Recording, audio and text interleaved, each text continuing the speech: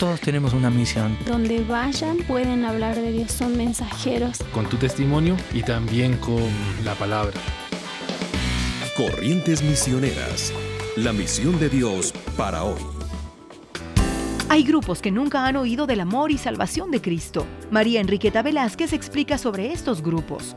Los que son menos alcanzados, que tal vez nunca han escuchado acerca de Jesús, es aproximadamente un 13.93% de la población, que eso representaría 900 millones de personas, 4.166 etnias diferentes, es decir, que son lenguas distintas. De ahí hay otras que sí tienen algún tipo de introducción de los evangélicos, que sería el 27.69%, que representaría aproximadamente 1.800 millones de personas. En número de etnias, 2.830. Eso es lo que nosotros consideramos pues los menos alcanzados. Si vemos, por ejemplo, en aquellas regiones donde ellos practican una religión tribal, por un misionero hay 17.000 personas. Donde está la región donde practican el hindú, que es en India, por un misionero hay 179.000 personas. Por aquellos que no creen nada o que son ateos, hay un misionero por 82.000 personas. Por los musulmanes hay un misionero por 306.000 personas. Y en los budistas hay un misionero por 176.000 personas.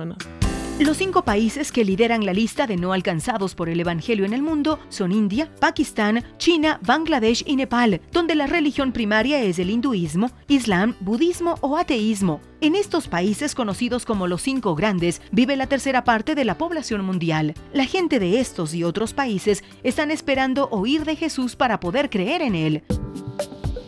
Corrientes Misioneras, una producción de Corrientes, Centro de Entrenamiento Misionero asociado a HCJB. ¿Buscas capacitación en misiones transculturales bivocacionales? Visita corrientesmisioneras.org.